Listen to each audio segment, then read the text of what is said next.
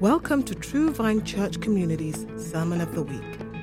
Our hope is that this message would spark and sustain revival in your relationship with Jesus Christ. For more information about this podcast and other ways to connect with True Vine, visit us at blessphiladelphia.com. Jesus, we trust you to lead us and to guide us. Lord, you are a much better leader than Satan is a deceiver. And you give us your word so that we can know you and know what you've done in the past. And so, Jesus, I pray that as we look at your word today, that we would be strengthened and encouraged in the name of Jesus. Amen. So today we're going to take a brief break or respite from Ephesians. We're going to look at Acts chapter 11, specifically because there's a story in Acts chapter 11 that I find to be very relevant to what we're going through right now with the worldwide pandemic of the coronavirus. Before I get into Acts chapter 11, as I read the Bible from Genesis to Revelation, I'm inspired by the stories of the people of God who step up in difficult times and provide creative, wise leadership, sacrificial leadership. I think of like Joseph in the book of Genesis, very early in the Bible. Joseph was put as the number 2 person, essentially the vice president of Egypt during a 7-year famine. Joseph was put in that situation. There was a 7-year famine, and God gave one of his people wisdom to know what to do when that nation, well, it wasn't just Egypt, it's actually the whole world. There's famine over the whole world. And Joseph was so wise that he was able to care for not just the Egyptians, but other nations who needed food because he'd been stockpiling food for years. And he saved people's lives, and God used him. But how did Joseph get into that position where he was the second in command over Egypt? Well, he got in that position because he was in prison, and he interpreted the Pharaoh's dream. And because he interpreted it correctly, he was elevated. How did he get in prison? Because he was falsely accused of rape. How was he in a position where he was falsely accused of rape? Because his brothers hated him so much they threw him in a hole in the ground. If you know the story of Joseph, he didn't get to that position of power by political tactics or being a good guy. He ran a hard race and he suffered, but God elevated him and used him to save not only his own family's lives, but the lives of potentially millions of other people. I think of Daniel. Daniel was in a similar situation years later where he was the second command under the king, and he interpreted dreams, and he served in a high position in his government and led people and saved people's lives. How did Daniel get there, though? Because his people were taken captive. They came into his town, burnt his town to the ground, carried him off, like kidnapped him, and he was elevated and served in that position. So Joseph, Daniel, to give a somewhat more contemporary example, the Civil War and the Civil Rights Movement, if I can just hit pause for a moment. Our church vision statement is to make disciples that sustain revival. When we presented that to the congregation, the first question we had was, what do you mean by revival? What are you referring to when you say revival? I think people were afraid that we were going to push them over at the altar calls or make them flop and shake on the ground or something like that. When we talk about revival, we mean spiritual renewal that leads to social change, okay? And let me explain what that means. Spiritual renewal means something happens, God calls a person to repentance, an individual responds to God, and that work of God in their life results in some sort of outward social change. And if God does that in enough people's lives, there will be enough change that there's total transformation in a society. Does that make sense? So I don't know if you like history, you would probably be aware of this, but the Civil War took place at essentially the same time as the Second Great Awakening. The Second Great Awakening was this revival in America where pastors like George Whitefield and John Wesley and Charles Finney were going around preaching the gospel. And while they were preaching the gospel, they were also preaching against slavery. And it was actually church leaders who were picking apart and swinging the axe at the idea that one race could be subjugated by another race in slavery. And it was the church that led America to the point of making a decision on slavery. Now, that did end up in a war that was bloody, but it was the church that led the charge there through preaching. And so many people got saved and convinced that no man should be owned by another man, that led to an entire social change. And in 1863, Abraham Lincoln signed the Emancipation Proclamation, and the Civil War ended, I think, the year after that. And so that was a spiritual renewal that led to a social change. The Civil Rights Movement, 100 years later, was led by a preacher. I mean, there were lots of civil rights leaders during the Civil Rights Movement, but none of them had a greater impact than the Jesus-loving Martin Luther King Jr., right? I mean, we don't celebrate Medgar Evers Day, although maybe we should, and many other civil rights leaders, but we celebrate Martin Luther King Jr. Day because he made an impact. And listen, that's not just because he was a good dude. He was a good dude, but this was someone whose commitment to Jesus and Jesus' word drove him to sacrifice, right? Now listen, Joseph, Daniel, Abraham Lincoln, Martin Luther King Jr., did any of them live comfortable lives? The two in the Bible suffered to get into those positions, and as you know, Abraham Lincoln and Martin Luther King Jr. lost their lives in the process, right? So listen, the Christian tradition has been that in times of crisis, the church steps up. The church does not run into hiding. We don't get reclusive. We step up and we lead even if it costs us. So, I want to look at this passage from Acts chapter 11. I want to talk to you about the church in Antioch. There's a lot we could learn about the church in Antioch. There's a lot going on in Antioch. So, I'm going to start in Acts 11, verse 23. I'm going to read it. It's going to be on the screen behind me. So this is what we're going to be in today. Let me give you some context real quick from Acts 23. We're going to be reading initially about a guy named Barnabas. Can everybody say Barnabas? Barnabas was an encouraging guy. Barnabas is actually referred to as an apostle later in the Bible. So Barnabas is an apostle. He's not one of the original 12, but he is called an apostle. Barnabas did not write any passage of the New Testament.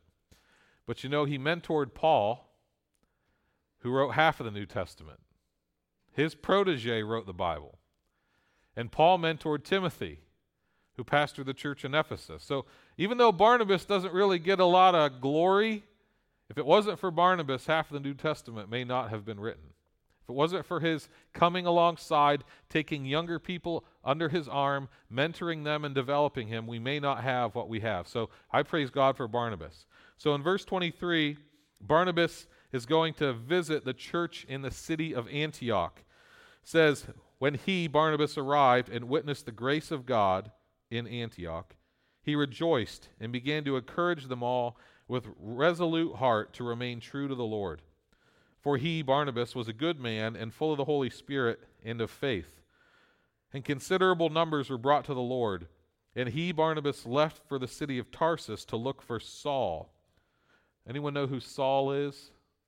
Paul. Okay, that's another name for Paul. There's a Saul in the Old Testament. That's a different guy. All right.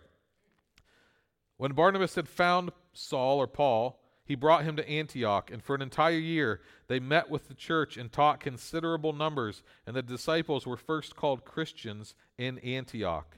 Now at this time some prophets came down from Jerusalem to Antioch. One of them, named Agabus, stood up and began to indicate by the Spirit that there would certainly be a great famine all over the world, and this took place in the reign of Claudius. And in the proportion that any of the disciples had means, each of them determined to send a contribution for the relief of the brethren living in Judea. And this they did, sending it in charge of Barnabas and Saul and the elders. So this is what happens. Barnabas goes to visit the church in Antioch. He's so encouraged by what he sees. He says, just give me a minute. I'm going to go get Paul. Brings Paul back. Barnabas and Paul spend a year in Antioch discipling the people. Things are going well. The church in Jerusalem hears about that, and they say, hey, we're going to send some of our prophets to go visit you. One of them is named Agabus. Agabus is a prophet. Agabus gets a word from the Lord, hey, there's going to be a famine. We need to take up an offering to send elsewhere to prepare for this. And they do take up an offering, everybody in proportion to their income, and they send it with Barnabas and Saul, or Barnabas and Paul, to the elders of the churches that are impacted. That's a snippet of the story. Everybody got that? Okay. Now I want to take a few moments to unpack that story, because there's a lot of information in between the lines. Barnabas arrives in Antioch. Why is there a church in Antioch? See, there's a lot of reasons to start a church. You might have vision for it. There might be a neighborhood that needs a church. The reason the church in Antioch existed is because they were getting killed in Jerusalem. Christians were being killed in Jerusalem. This is in Acts chapter 8. They were getting persecuted, and they were like, we got to get out of here. And you know what? Sometimes there's nothing wrong with that. Paul hid. Jesus hid. Sometimes the appropriate thing is time to roll out. Now, other times the appropriate thing is we're going to stay put. That is a Holy Spirit-led decision, okay? But in this instance, they're being persecuted in the city of Jerusalem. A lot of Jewish Christians in Jerusalem, but they're being persecuted. A guy named Stephen is actually killed.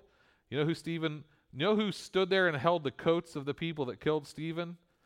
Paul, the same guy we're reading about, because he was not following Jesus at that point. He's like, you going to kill this guy? I'll hold your coats, which is where the hold my beer thing came from originally. Just kidding. No one knows what I'm talking about? Okay. All right. They're being persecuted so severely in Jerusalem. Some of them are like, I got to get out of here. They go 300 miles north. This would be like going to Boston, to a city called Antioch. There is no church in Antioch. There's only a church in Jerusalem at this point. So all these Christians in escaping persecution moved to Antioch, and now there's a church in Antioch. But that church is not super strong originally. This is people running for their lives. They didn't have a big, cool church planting campaign with a marketing and fundraising. They were just trying to stay alive. So they moved to Antioch. That's how the church in Antioch got started, as a result of persecution. Barnabas goes and visits Antioch, and in verse 23, it says he witnessed the grace of God on the congregation. He rejoiced, and he began to encourage them. You know, think about what these folks would need that are going through this hard time. Do you think they could use a little encouragement? And look who God sent them, Barnabas, whose name means encourager. And he comes along, he strengthens them. To encourage is to strengthen. So Barnabas goes, and he has the same ministry to this church that he had to guys like Paul and others. He encourages them and strengthens them. It's resolute in his heart that he's going to encourage them to remain true to the Lord, which is to say, hey, I know things are hard. Do not give up on Jesus right now. Do not turn your back on God right now. I mean, these are people who are potentially losing their lives. They've already lost their home for Jesus. He's saying, stay true to the Lord. And then Barnabas, it says in verse 24, he was a good man. He was full of the Holy Spirit and faith, and considerable numbers were brought to the Lord. So now this church is not just a hideout for persecuted Christians, but because of Barnabas' ministry, more people are coming to the Lord. Do you think it's possible that right now, while we're kind of all a little on edge and a little nervous and a little anxious, that maybe God could use the church to bring considerable numbers to him? Isn't that a possibility? And so that's how God used the church in Antioch. In the midst of going through a very tough time where they were scattered, considerable numbers came in. This is not a time for churches to go into their shell and hide. This is an opportunity for considerable numbers of people to give their lives to Jesus. Now, let's continue here. So Barnabas decides he needs help. In verse 25, it says he leaves town for a little while. He goes to another city named Tarsus to get Paul. He comes back. I don't know if that took a couple months or a year, but it's only one verse in the Bible. But he gets Paul, and Paul and Barnabas minister for an entire year. They met with the church, and they taught that considerable number. And it was in the city of Antioch where the followers of Jesus were first called Christians. And that name was not an honor, it was a derogatory term. Oh, these Christians. They meant it to like mock them. Christian means little Christ or little Jesus, which sounds about right, doesn't it? Isn't that hypothetically what we're supposed to be as Christians? Little Jesuses, imperfect as we are. Now, verse 27, at this time, some prophets came from Jerusalem to Antioch. Remember, these people all used to live in Jerusalem. Those who stayed behind and have been being persecuted and have been hiding, they send some of their prophets, some of their Christian prophets up to Antioch, like, hey, go check that out and encourage them. And one of the prophets is named Agabus. Can everybody say Agabus? Okay.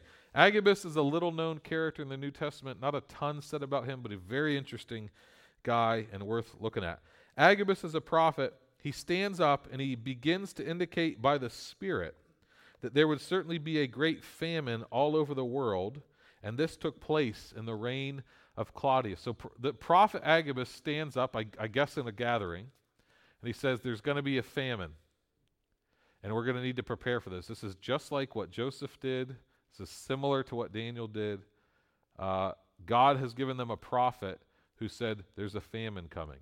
And then we find out it said it actually happened during the reign of Claudius, which is just a few years later. Just a few years later, this famine actually came to pass, and they were prepared. And here's how they prepared. In verse 29, in proportion that any of the disciples had means, meaning money or resources, each of them determined to send a contribution for the relief of the brethren living in Judea. This they did, sending it in charge of Barnabas and Saul and the elders. So this is what the church did during a time of crisis. They did not go to Costco and buy up all the toilet paper. They took up an offering and sent it to those in need. Does that make sense? They did not stockpile, they shared. Now, listen. I bought a little extra toilet paper this week, all right? I'm guilty. But I've also shared some of it because I don't understand why we're stockpiling toilet paper. I'm just going with the flow, okay? So I don't know what's up, like what's going on here, but if everyone else is doing it, I'm doing it. But I want to show you that the church of Jesus has a history of stepping up, not hiding during times of crisis, and coming through when the world needs them. And I want to encourage us as followers of Jesus, now is not the time to hide. Now is the time to step up. Does that make sense? Now, people are going to be interested in the gospel right now. People are going to be watching, maybe not intentionally, but subtly or subconsciously, they're going to be watching to see how Christians conduct themselves. And listen, there's no place for fear. Now, we do want to be responsible. Paul in Ephesians prayed that the Ephesian church would have a spirit of wisdom and of revelation. Please do not throw wisdom out the window. Okay? Be wise, which in Hebrew means wash your hands. All right? Wash your hands. Stay home if you're sick. Listen to medical professionals. Listen to authorities. Okay? But no one is saying freak out. The mayor's not saying freak out. No one's saying freak out. So, is this making sense?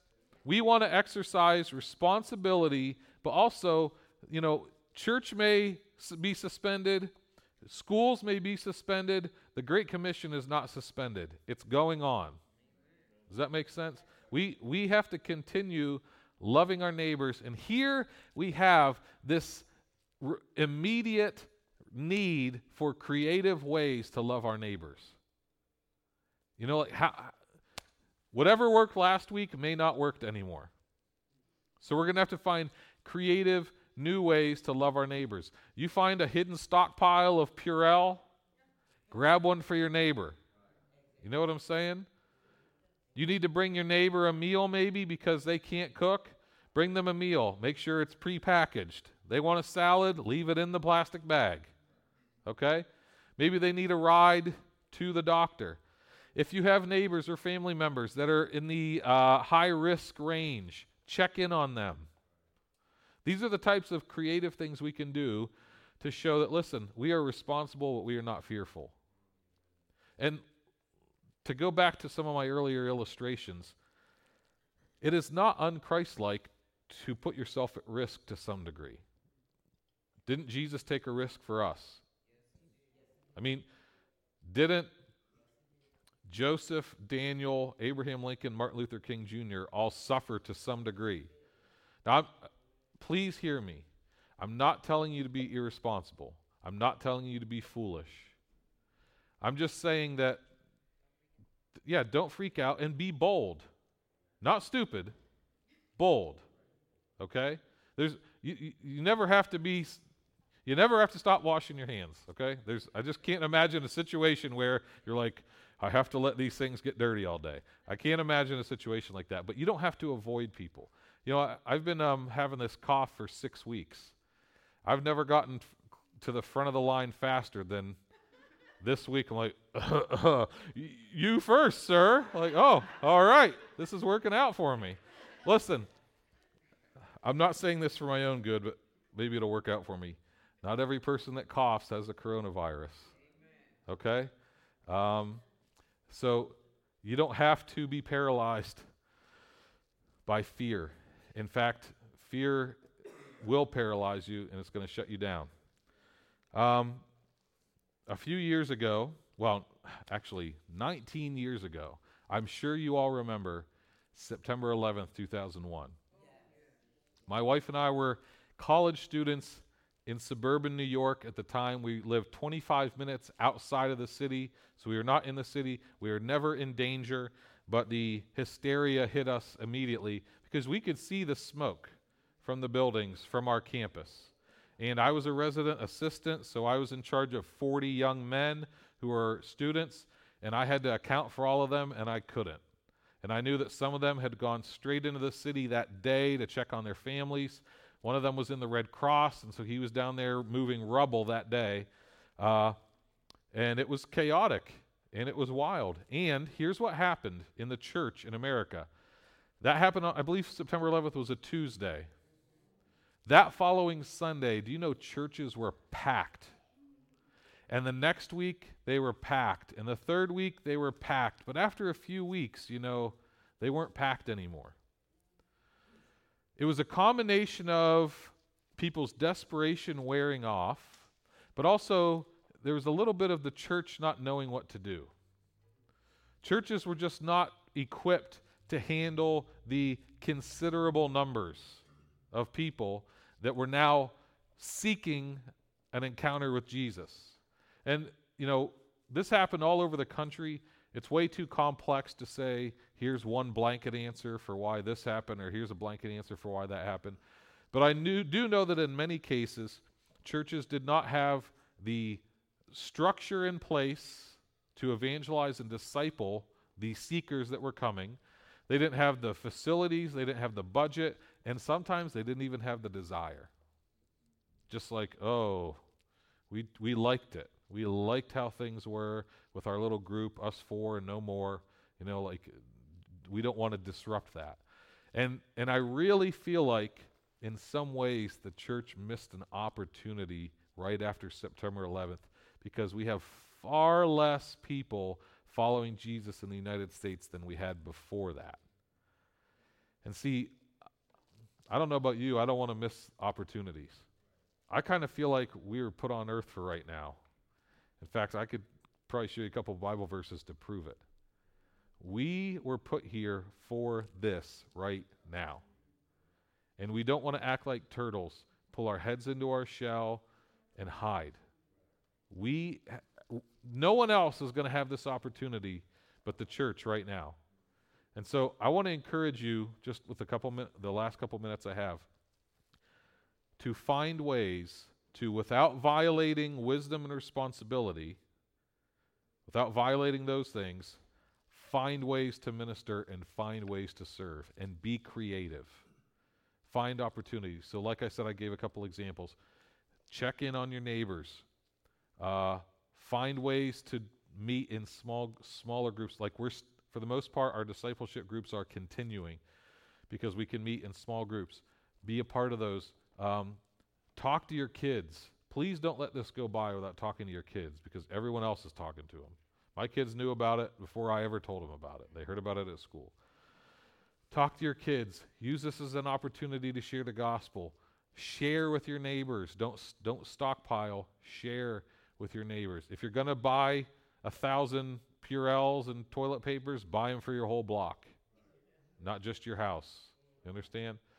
Find ways to serve. Find ways to bring comfort and peace to people. You know, like they don't need to see you worked up and nervous all the time, because you don't have a reason to be. Be the voice of peace in an otherwise chaotic time. Okay? So I want to pray for us that the Holy Spirit would empower us and equip us to be that. So would you mind standing with me and holding hands? Just kidding. Just kidding. Just kidding. Want to see if you're listening.